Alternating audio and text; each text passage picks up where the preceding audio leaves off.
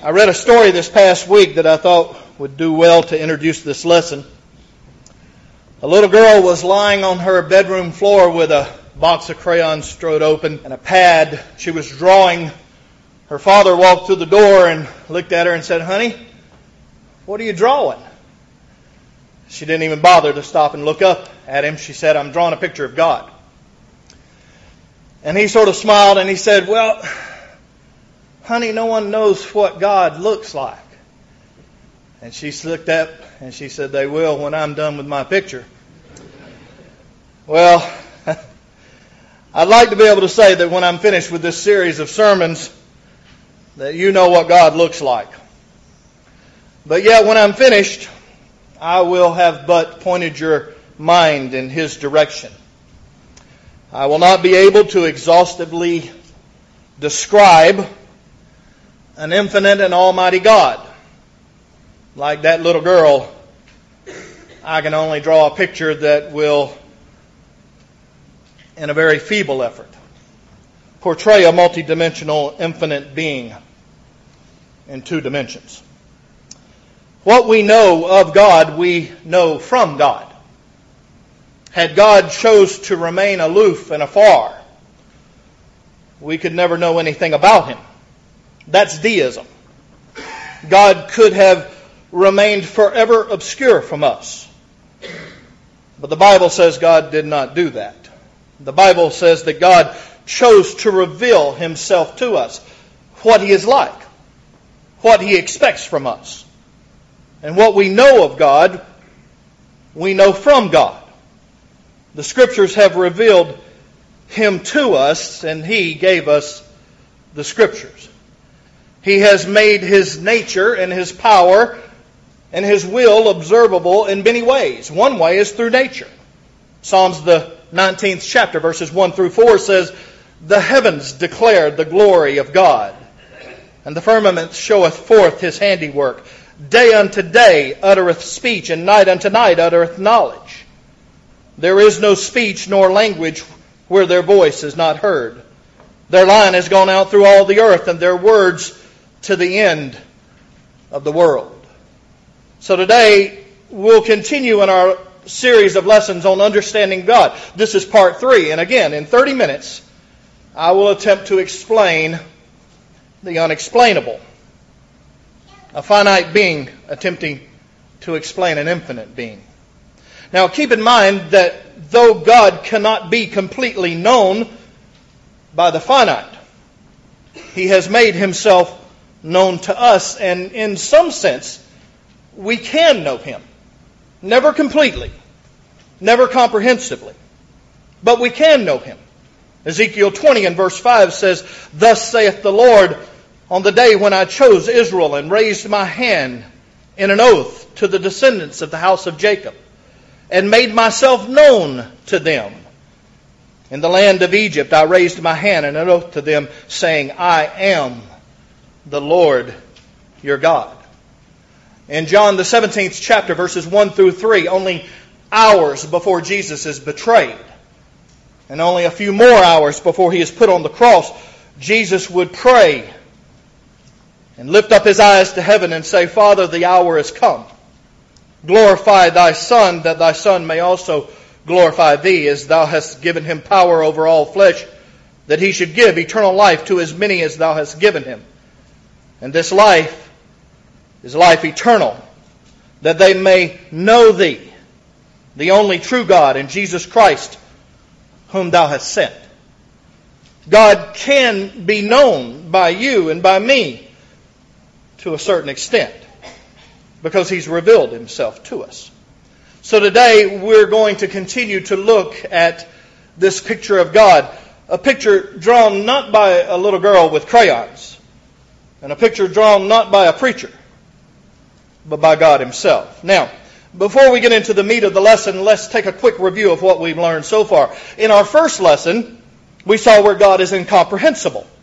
God can never be completely comprehended by any created being, be it angels or archangels or cherubim or seraphim or man. We can never completely and totally comprehend God.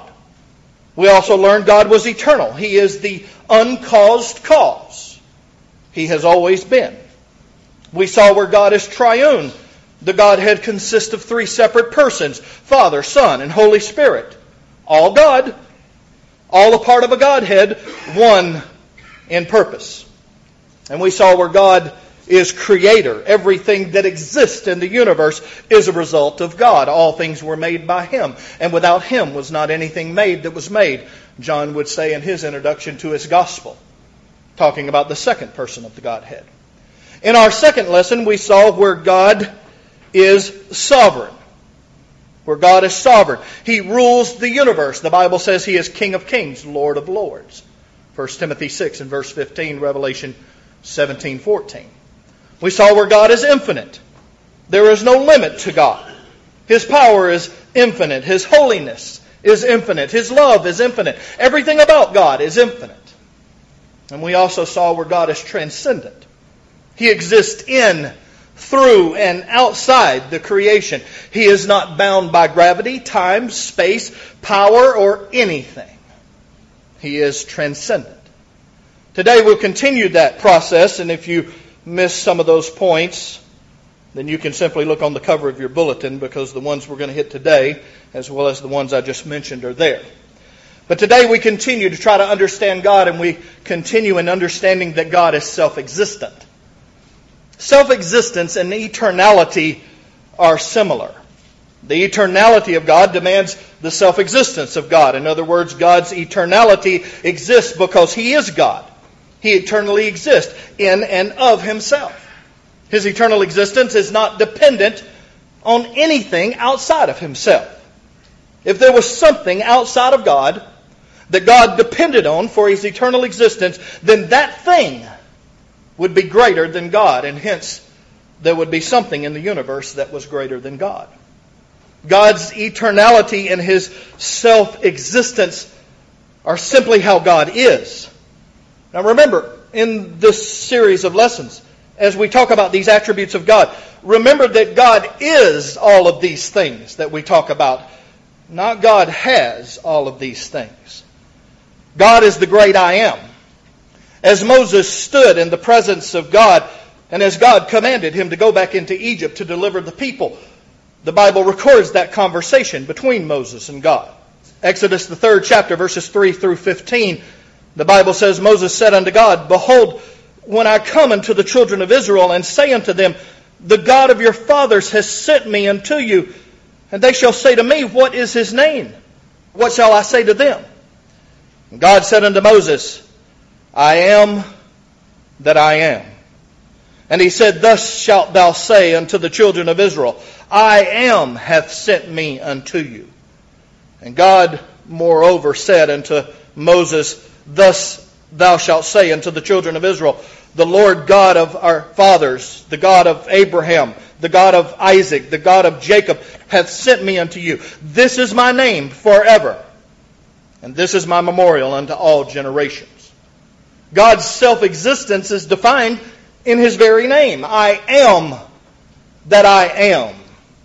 And God would tell Moses, when they ask the name of the one that sent him, tell them, I am has sent you. God's self-existence is proclaimed in His name. God is a God who has no origin. Novation said God has no origin. Tozer said in speaking of God's self-existence, it is precisely this concept of no origin which distinguishes that which is God from whatever is not God. Origin is a word that can apply only to things created. When we think of anything that has origin, we are not thinking of God. God is self-existent. While all created things necessarily originated somewhere at some time, aside from God, nothing is self-caused. Now, we may ask the question, what's our relevance here? How is this relevant to me in my daily existence? Jesus claimed the same self-existence that God claimed. In John the 8th chapter, in verses 52 through 59, Jesus was in a confrontation with the Pharisees, which would become more intense as the cross drew nearer. The Jews said unto Him, Now we know you have a demon.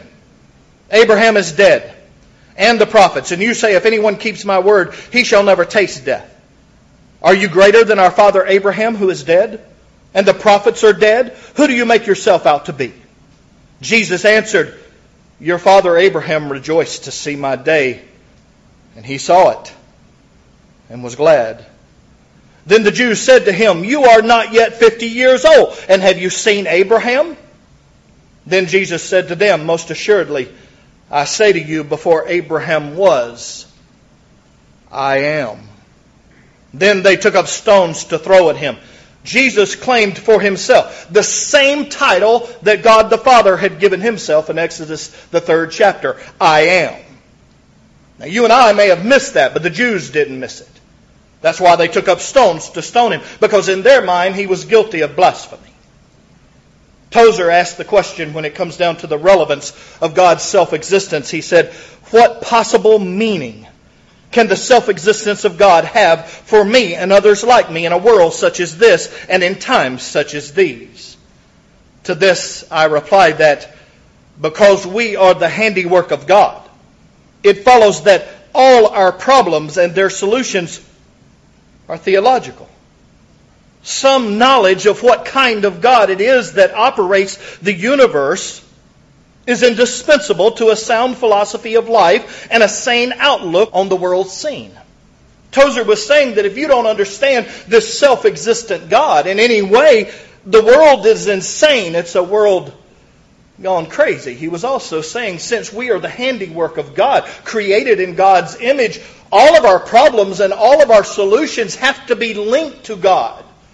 In some sense, there is an answer in a theological aspect that will help us with our problems. We so often miss that one. God is self-existent. The next thing we need to see about God is that God is self-sufficient. Now you may be sitting there thinking, well, hey, wait a minute. Self-existence and self-sufficiency, aren't they the same thing? No. Self-existence touches on the eternality of God and the fact that He is the uncaused cause. Self-sufficiency of God points to the truth that God does not need anything to exist and continue to exist forever. God needs nothing. Now, you'll be surprised at this, but when I was a younger man, I had a little bit of spunk in me. Still got a little bit of spunk. But I remember there were times when I'd get angry with my mom or my dad, and I'd storm out of the house, and you might know a teenager like that. You might even have been one. But I'd storm out of the house saying, I don't need anyone and I don't need anything. Well, if you're older, you realize that that kind of statement comes more from pride, ego, and ignorance than it does knowledge. We do need certain things. We need food, though some of us could do with less. We need water. We need clothing. We need shelter. Despite the pride and the ego of the young man or the young woman who makes that kind of statement, we are not self-sufficient. Only God can claim absolute self-sufficiency. Psalms the 50th chapter, verses 10 through 12 says, for every beast of the forest is mine, and the cattle on 1,000 hills. I know all the birds of the mountains, and the wild beasts of the field are mine. If I were hungry, I would not tell you, for the world is mine and all its fullness. God is saying, I'm self-sufficient. I'm not going to ask you for anything because you are not. And I own everything. God is life. Everything in this world that has life in it sprang from God. In John the 5th chapter, in verse 26, Jesus makes this statement. The Father has life in Himself. Tozer comments on that statement, and he says, He, Jesus, thus in a brief sentence, sets forth truth so lofty as to transcend the highest reaches of human thought. God, He said, is self-sufficient. He is what He is in Himself in the final meaning of those words. Your life is a result of God's self-sufficiency and His grace. No one can boast self-sufficiency but God alone. You may ask the question, how is that relevant to my life? God actually holds the universe together. In Colossians, the 1st chapter, verses 13 through 17, the Bible says, He has delivered us from the power of darkness and conveyed us into the kingdom of the Son of His love, in whom we have redemption through His blood, the forgiveness of sin. He is the image of the invisible God, the firstborn over creation. For by Him all things were created that are in heaven and that are on earth, visible and invisible, whether thrones or dominions or principalities or powers. All things were created through Him and for Him. And He is before all things, and in Him all things consist. The Contemporary English Version says God's Son was before all else, and by Him everything is held together. The Message puts it this way: He was there before any of it came into existence and holds it all together right up to this moment. The relevance of God's self-sufficiency is because every breath that you take, every moment your heart beats, it is because God is self-sufficient and He holds this universe together. But as we continue in our lesson, we must also understand that God is omniscient. Now, the word omniscient simply means all-knowing. God possesses perfect knowledge of all things, past, present, future, including alternate realities. There is nothing that God does not know. Not only does God know all things, He knows all things exhaustively. The past, the present, the future. He knows it perfectly, completely, absolutely. Isaiah the 46th chapter in verse 9 says, I am God, and there is none like me, declaring the end from the beginning, and from ancient times things not yet done. God even knows alternate realities. In Matthew the 11th chapter in verses 20 through 24, Jesus began to upbraid the cities wherein most of His mighty works were done, because they repented not. And He said, Woe unto thee, Chorazin! Woe unto thee, Bethsaida! For if the mighty works that were done in you would have been done in Tyre and Sidon, they would have repented long ago in sackcloth and ashes. But I say unto you, it shall be more tolerable for Tyre and Sidon at the day of judgment than for you. And thou, Capernaum, which are exalted unto heaven, shall be brought down to hell. For if the mighty works which have been done in thee would have been done in Sodom, it would have remained until this day. But I say unto you that it shall be more tolerable for the land of Sodom in the day of judgment than for thee. God's omniscience is such that He can tell what would have happened under a different set of circumstances. He could tell that if the works that He had done there in those cities, Chorazin, Bethsaida, if those works would have been done in Tyre and Sidon, they would have repented in sackcloth and ashes.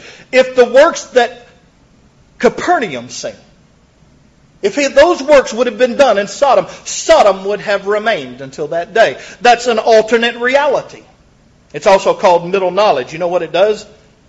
It takes away any excuses you might offer at judgment. Now, Lord, if I would have just known.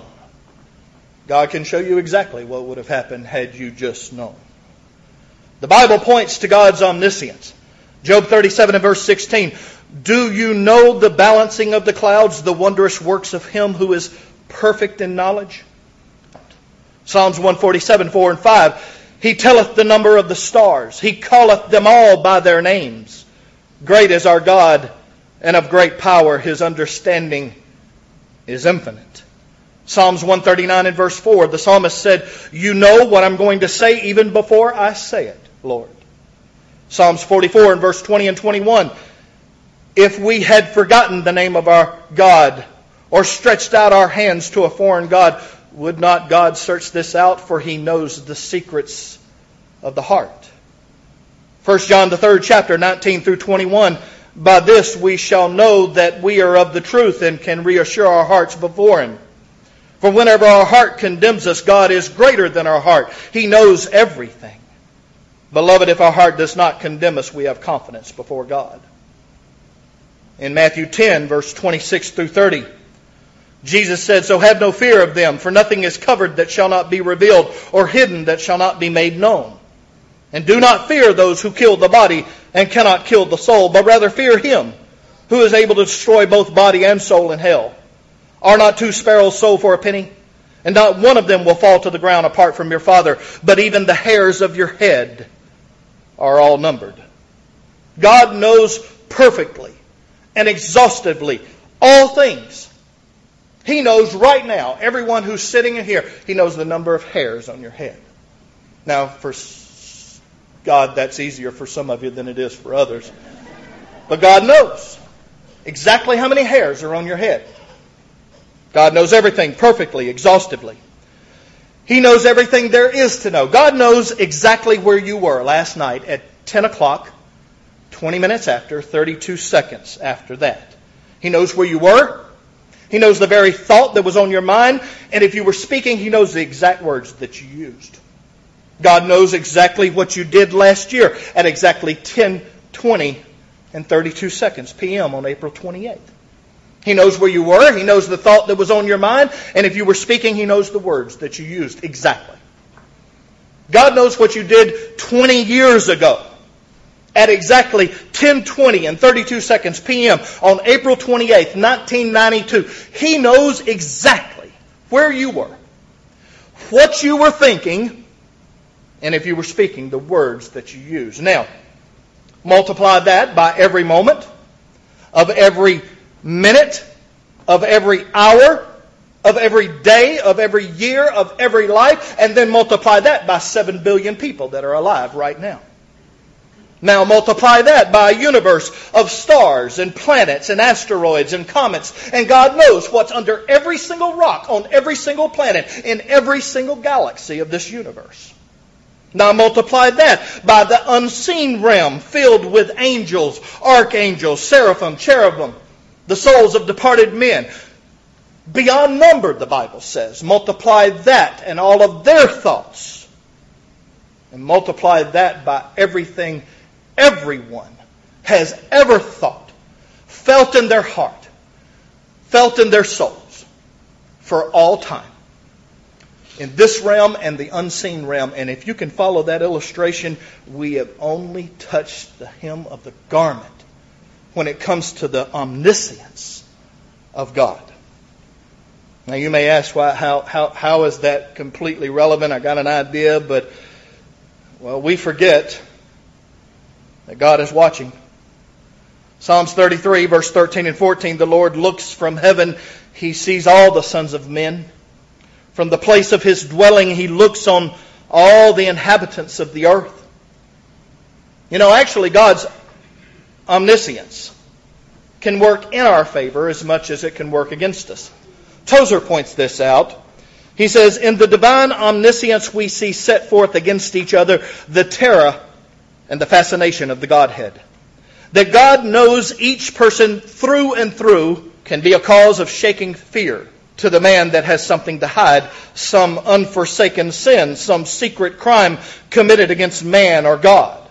The unblessed soul may well tremble that God knows the flimsiness of every pretext and never accepts the poor excuses given for sinful conduct, since He knows perfectly the real reason for it. Thou hast set our iniquities before Thee, our secret sins in light of Thy countenance.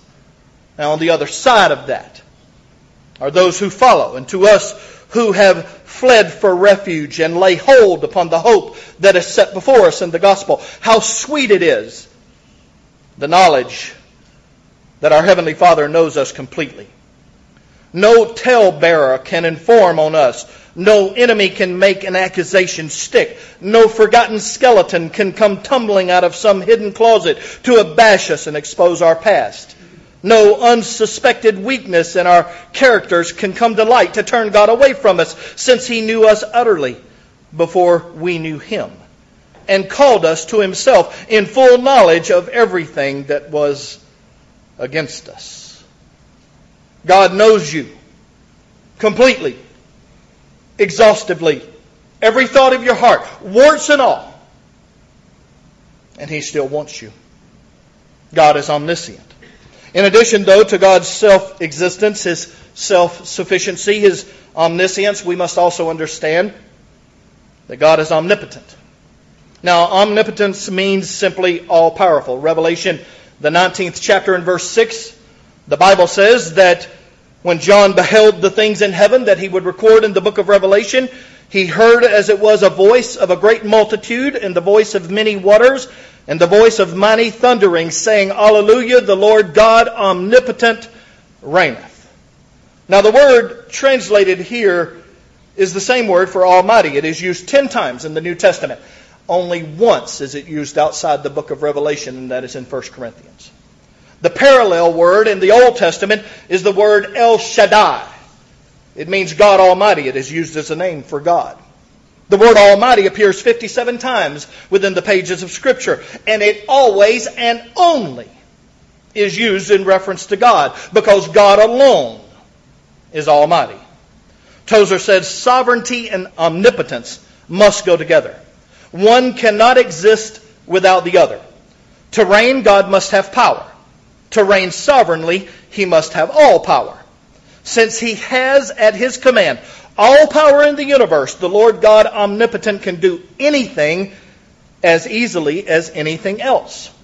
All His acts are done without effort. He expends no energy that must be replenished. His self-sufficiency makes it unnecessary for Him to look outside of Himself for a renewal of strength. All the power required to do all things that He wills to do lies in undiminished fullness in His own infinite being. I don't know if you remember last week we had up here a clip of the universe and what the universe is like. The universe, if you travel at the speed of light at 186,000 miles per second, it will take you 13.6 billion years to cross it. That's how huge it is. In thinking of God's omnipotence, God could have made a trillion of those universes, stacked them on top of one another, and would not have expended one iota of His power. He would not be tired. He would not be needing of rest. He is all-powerful. Now, we need to understand something. There are limits to power. Now, you might be a little confused by that, but there are some things that God cannot do. The Bible says in Hebrews 6 and verse 18, God cannot lie. It is impossible for God to lie. God cannot fail to fulfill a promise. If He did so, He would be a liar. That's why I know Christ will return one day, because He said, I will come again. John 14, verses 1 through 6. God cannot change. Malachi 3 and verse 6. For I am the Lord, I change not.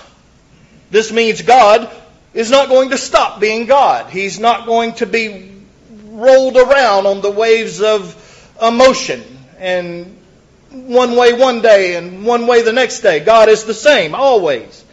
He does not change, nor will He ever cease to be. God cannot sin or be tempted to sin. James 1 and verse 13, James said, let no man say when he is tempted, I am tempted of God, for God cannot be tempted with evil, neither tempteth He any man.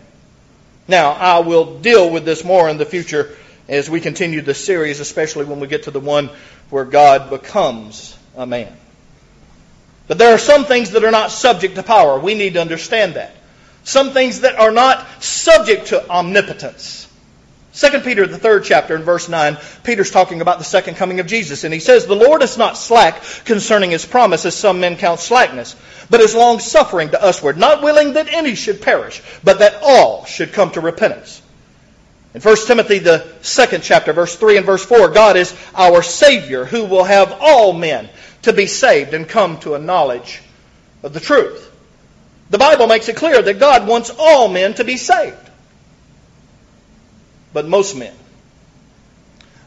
will be lost. You say, how can you make such an extreme statement? I'm just following Jesus. In Matthew, the 7th chapter, verse 13 and verse 14, Jesus said, enter ye in at the strait gate. For wide is the gate and broad is the way that leadeth to destruction, and many there be which go in thereat. Because strait is the gate, and narrow is the way that leadeth unto life, and few there be that find it. According to Jesus, most people will be lost. That's not God's will. But because God has sovereignly decreed that man should have free will to do as he pleases when it comes to accepting or rejecting God. Man's free will is not subject to God's omnipotence. It is not subject to power. Now that doesn't diminish from God's omnipotence. On the contrary, it actually complements it. God is powerful enough to allow His creatures to have freedom of choice and provide them with a means by which they can return to Him and be saved. And we'll talk about that when we get to Calvary. God is omnipotent. He is all-powerful. The Scriptures make this clear. Job 42:2. I know that Thou canst do anything, and that no thought can be withholden from Thee. Jeremiah 32:17. Lord God, behold, Thou hast made heaven and the earth by Thy great power and stretched out arm, and there is nothing too hard for Thee. Jeremiah 32:27. Behold, I am the Lord, the God of all flesh. Is there anything too hard for me? Isaiah 14:24. The Lord of hosts has sworn, saying, surely as I have thought, so it shall come to pass. As I have purposed, so it shall stand.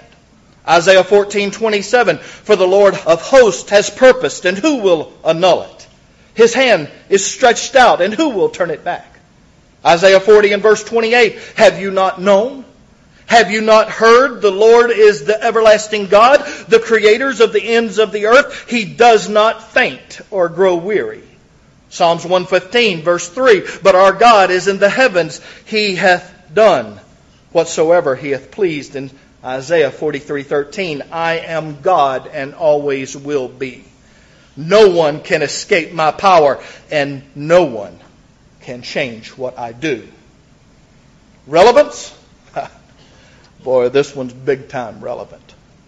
God has delegated all power and all authority to Christ. In Matthew the 28th chapter, verses 18 through 20, before Christ ascended into heaven, He called His disciples together, and He spoke to them, saying, all power is given unto me in heaven and in earth.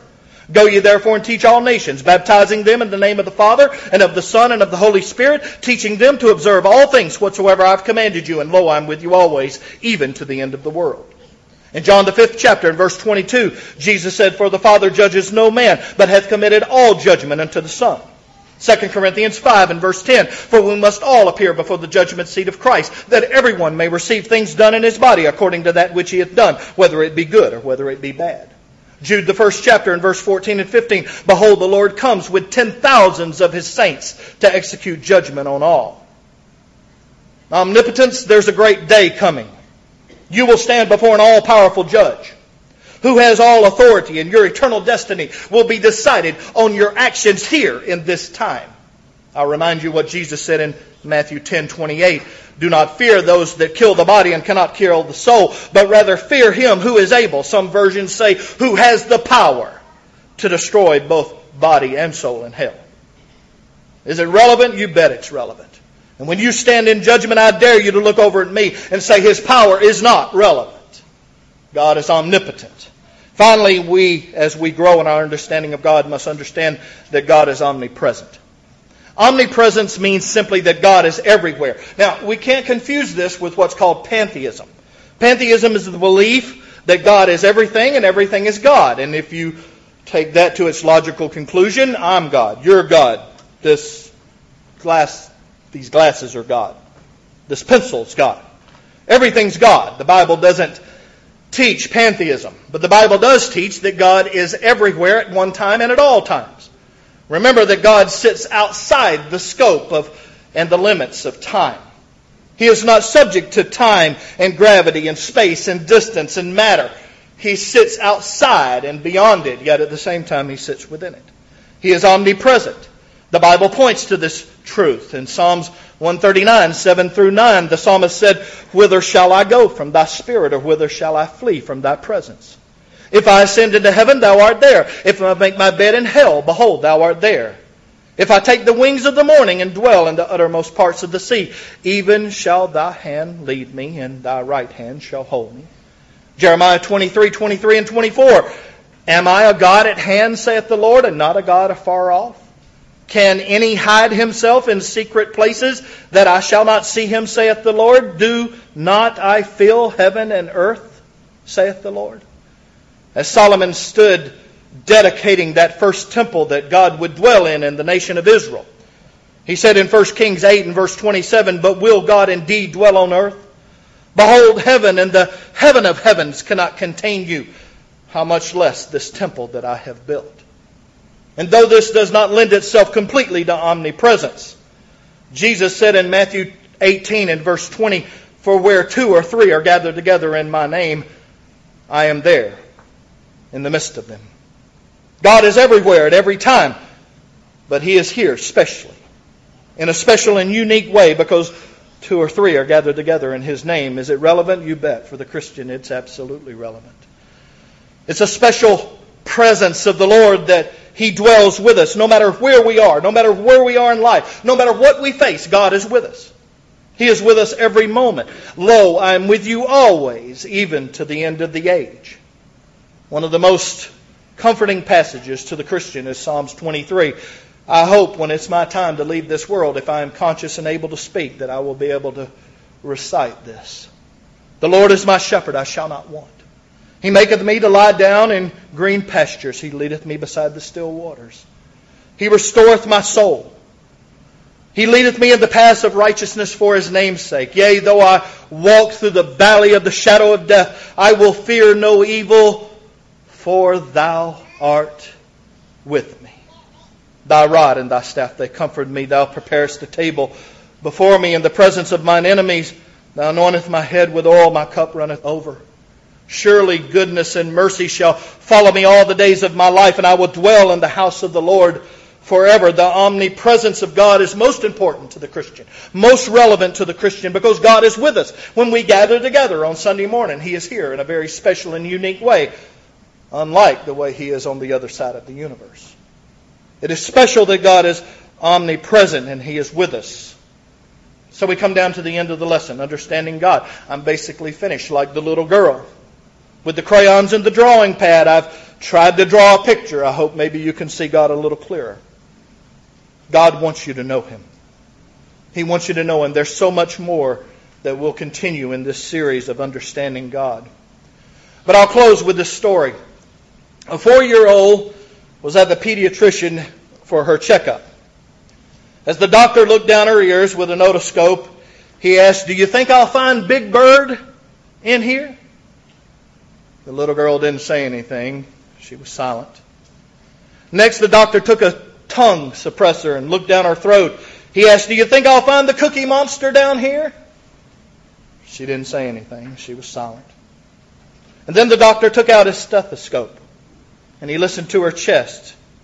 He listened to her heartbeat. And he asked, "Do you think I'll hear Barney in here?" She was silent no more. She spoke up and said, "Oh no. Oh no. Jesus is in my heart. Barney's on my drawers." If we were to listen to your heart this morning, what would we hear? Better yet, who would we hear? Who's in your heart?